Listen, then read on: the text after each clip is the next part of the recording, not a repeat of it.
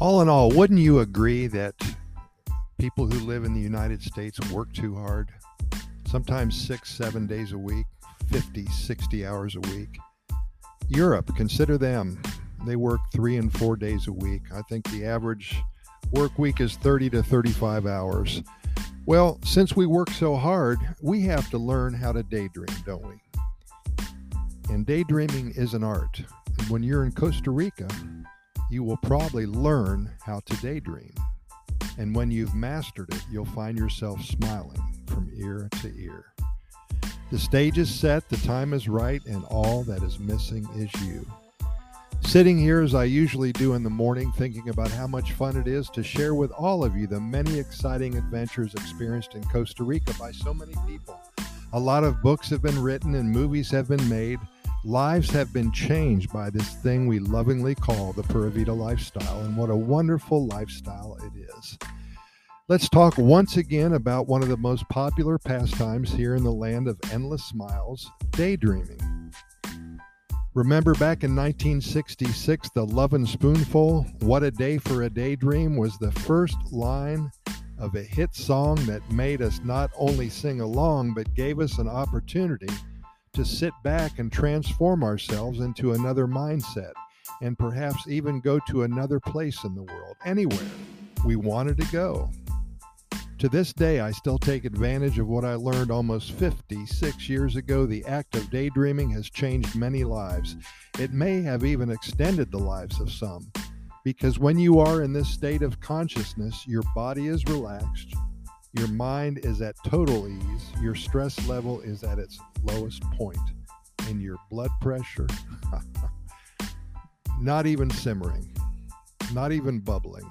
It's at a perfect place.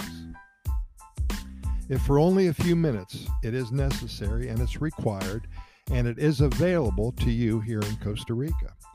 Imagine yourself on a beach, any beach, the sun shining, the sounds of the waves ebbing and flowing, tropical birds calling out to you. Can it get any better than this? I wonder what the stats show us. Perhaps for every 10 minutes spent daydreaming, we add 3 days to our life? Who can argue with that? Can it be proven wrong? At its worst, daydreaming is simply good for you. It's a total relaxation of mind, body, and spirit for a given period of time. Even 10 or 12 minutes helps out. This provides to you a total regeneration of everything of which you are made up. Daydreaming reboots your core. Daydreaming revives all of the important connections that provide life for you. Daydreaming cleanses your soul and opens up your mind to many opportunities that were not there just moments before you started. And we as humans, we require quality downtime. We have to get away from what is the norm and what is needed to a place of fantasy where all that exists are the basics: soothing colors, sounds of nature, natural aromas like that of the sea, pleasing moments floating in time with nothing to do and absolutely nothing expected of you. From this, we grow stronger. We expand opportunities and we create new pathways that can turn out to become a totally new way of life for us. The wonderful thing about daydreaming is that there are no rules. The world is your blank canvas. There are no boundaries, and with that said, what I've found is that I do set boundaries. I always imagine myself in places where I am able to visit at a later date. That way, I'm setting myself up for future success and can even set a timeline to go from fantasy to reality. It is much more fun that way. This year, make it your goal to learn how to daydream. Practice on your couch at home or sitting on a park bench.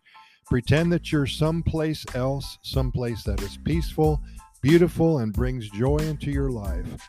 And then pick a time that is possible for you to leave and find your daydream destination. Graduate into a comfortable lounge chair beachside here in one of the happiest countries on the planet. You'll be glad you did.